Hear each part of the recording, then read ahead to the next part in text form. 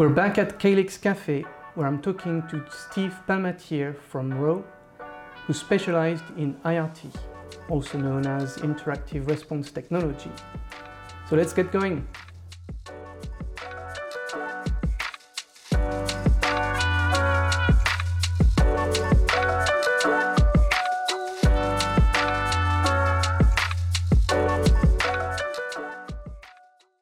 Hi everyone and welcome back to Calyx Cafe. Today I am joined by Steve Palmatier, who is from RAW and is specialized in IRT. And in case you wonder what it's like to witness a conversation between two people who are passionate about IRT, well, you're just about to see it now. Hi Steve and welcome. It's very nice to have you at the Calyx Cafe. It looks like you're sitting outside. That's very nice. Yeah, I'm sitting out on my deck. It's a little brighter out here, a little better for the video. Yeah, it looks really, really nice. I'm glad that you're enjoying the nice weather where it lasts. Do you have any hot drink or cold drink, depending on the temperature? I do. I have some coffee. I already went through my 4 shots of espresso this morning, so this is just kind of a little bit of a caffeine refill. Wow, 4 shots. That would get me overexcited, and I'm not sure I would be able to do much. I've spent years building up the appropriate tolerance. It sounds like you have your coffee right like you want it, and you've specialized it over the years. Interesting. So we'll go into, I think, partial unblinding in a bit. But before we go into the details of that topic, would you be able to tell us how you got into the industry and how long you've been at RAW for? Sure. So back in college, I did a little bit of scripting for some online computer games. Didn't know what I wanted to do after college. I went to a fly fishing guide school in Colorado and had a possible job lined up doing some salmon fly fishing guiding up in Alaska. They called me and said that all of their guides came back that year and they didn't have a spot for me. So I reached out to my friend Russ Helms, whose family founded RAW back in the early 80s. And he said, well, I think I have just the thing for you based on your experience. And he hired me to be the first scripter for RAW's proprietary IRT system that they built and released in the very early 2000s. And I've been working in IRT ever since. I configured and scripted the IRT for a few years and then moved into a leadership role, and I've been leading the IRT team at RAW for the last 12 to 14 years. So from fly fishing to a career in IRT, I think that's the most unusual career path we've had so far on the Calyx Cafe, so thank you for that. And you've been in the industry for 18 years, that's quite impressive. And well, talking about like the time you've been in the industry for, have you seen any changes in IRT over those 18 years? Oh, absolutely. So when I first joined the industry, there was still a lot of randomization by phone. There was a lot of IVRS, interactive voice response. Over the next 5 to 10 years, there was a big transition to web, and then beyond that, we've been transitioning more and more to mobile integrated functionality. And also, of course, the complexity of study design has increased during that time. Back when I joined, the FDA was still a little bit skeptical about baseline adaptive randomization or dynamic allocation. At this point, they've pretty much accepted that. And so there's more studies that aren't using scheduled randomization. There's additional trial design advancements like seamless phase 2, phase 3 trials, re-estimation of sample sizes in the middle of studies, et cetera. So, there's a constant push toward more complexity, and the IRT world is trying to keep up with that all the time. Yeah, I fully understand what you're meaning by that, yes. And actually, recently someone commented on one of our LinkedIn posts, and they said, and I'm paraphrasing here, that IRT is the most underrated e-clinical technology. What do you think about that? I think that I can't really comment intelligently on that particular comment, but what I would say is that I think there's a lot of misunderstanding out there in the industry about the differences between other data capture technologies and IRT. So, for instance, everyone knows EDC, but there's a really distinct difference between EDC and IRT because EDC is really meant as a repository for data that comes from other places. Whereas IRT is unique in that it is creating study data based on other data that are entered. So the IRT is actually the origin of the randomization data and the kits that are dispensed, rather than EDC. And as a result, it's much easier to go and fix problems in EDC, whereas in IRT, if it didn't happen quite right, fixing it doesn't make it right. It just makes it inaccurate. Yeah, that's a very good definition of the difference between IRT and EDC. Thank you. And so I know you're very passionate about the topic of partial unblinding or the risk of partial unblinding. I'm not sure our audience is very familiar with this concept. Would you be able to explain what you mean by that? I'd be happy to. So we'll start with normal unblinding, of course. Full unblinding is when someone who should not know the treatment assignment of a subject becomes aware of the treatment assignment of the subject. And there are, of course, times when that is appropriate. For instance, if there's a medical emergency for which knowledge of the treatment is important in determining the treatment of the subject's issue. But there are also times when it shouldn't happen. So, if everything is going fine, you don't want a primary investigator to know a subject's treatment because that could bring bias into their observations. They may say, oh, they're on placebo. So, while this lab came out really good, let's just try it again and make sure, instead of accepting the data as they come in without questioning them. Partial unblinding, on the other hand, is not necessarily knowing exactly what a subject's treatment assignment is. It is knowing either that the subject has the same treatment assignment as someone else or being able to eliminate possible treatment assignments. So you're narrowing the possibilities of treatment knowledge about that subject or those subjects. So not quite as bad as inappropriate full unblinding, but it still has the potential to introduce bias and therefore water down the integrity of the data. Okay, so why are you so passionate about partial unblinding specifically? Well, I think it's everything that has a potential impact in a clinical trial needs a champion, especially if that is going to have an impact on patient safety or on data integrity.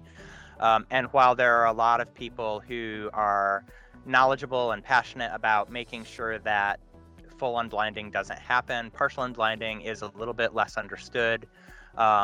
It still has an impact that can require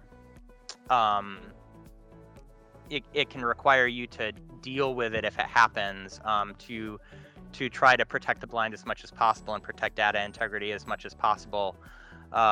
And it's one of those things where the more you are aware of it, the more you see the potential. So working in the IRT space and being unblinded on all the studies that I work on, and seeing how supply algorithms are set up and how randomization schedules are set up, it's easier for me to see where those possible risks are and to try to address them proactively. The people who are fully blinded on the study don't have that visibility into how things are set up and configured, and therefore they really can't necessarily see that risk as easily until something happens. So in order to avoid it, I kind of take it upon myself to worry about partial unblinding day in and day out. So you're the one reducing the risk of partial blinding, then, is that what you're saying? Yeah, my group and I have a better view into that than most of the other team members that we work with, for sure. Okay, I see. And so, like, I guess there are multiple ways of reducing partial or unblinding, or the risk of partial unblinding. Are there any specific ways you do it within your team? Yeah, absolutely. So, I mean, from a high level, we go through a risk-based quality management process at the beginning of each study. And, all the different representatives from different functional areas kind of identify risks that they see. And those aren't just related to partial unblinding or unblinding. There are all sorts of risks, but we fold our risk identification into that process.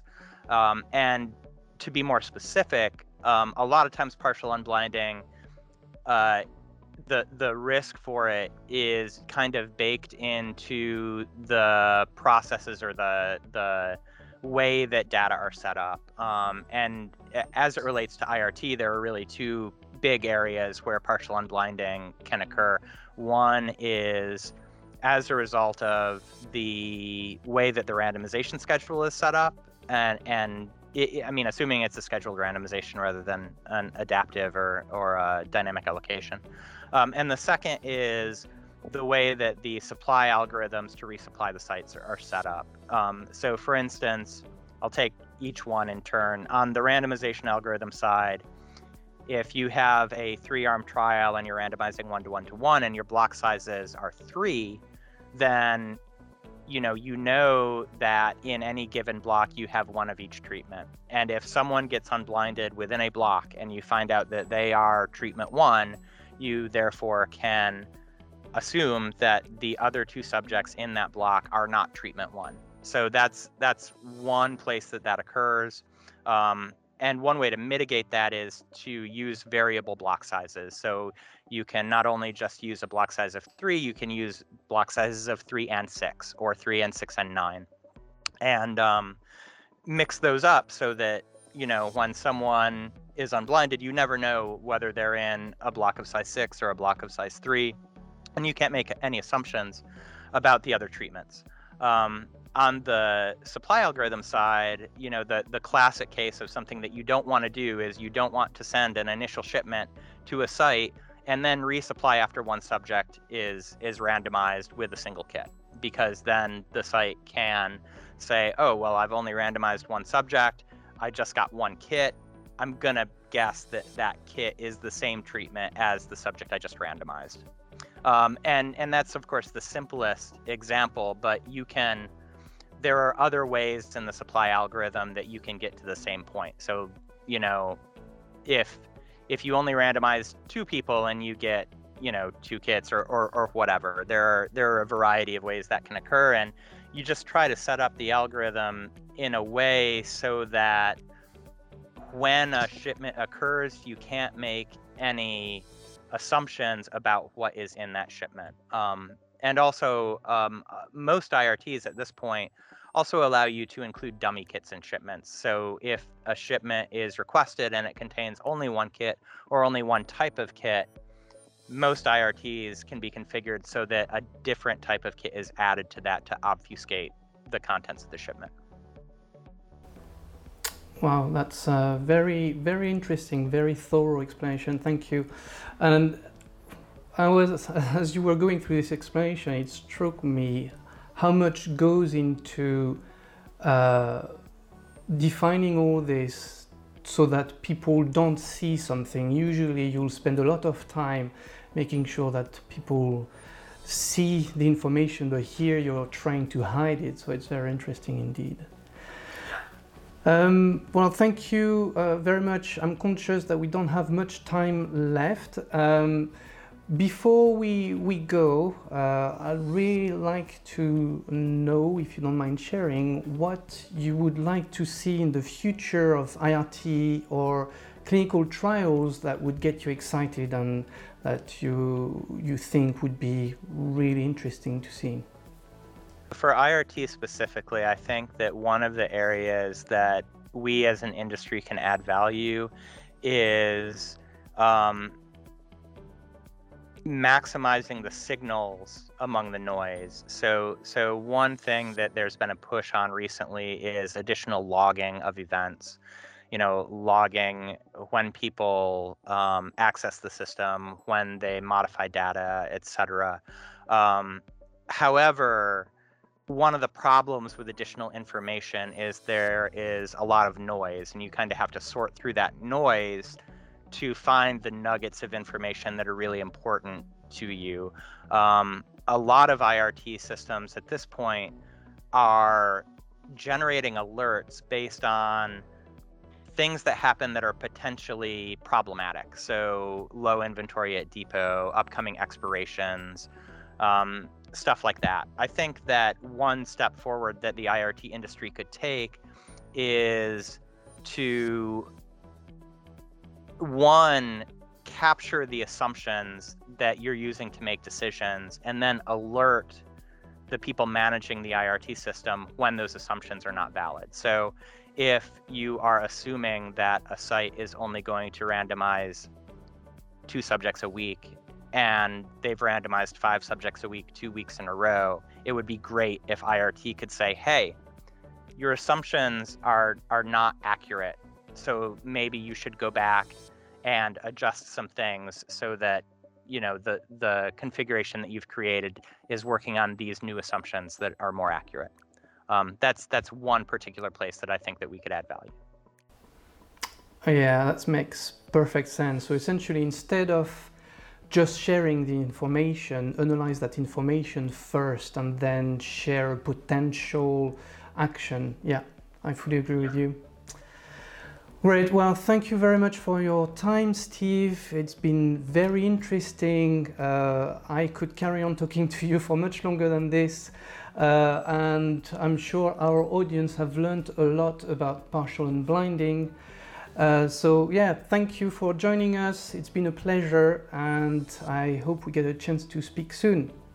Take care. Me too, and it's been a pleasure being here. Thank you very much. Thank you. And to everyone, thank you for watching this video, and we'll see you soon at Calyx Cafe for another episode.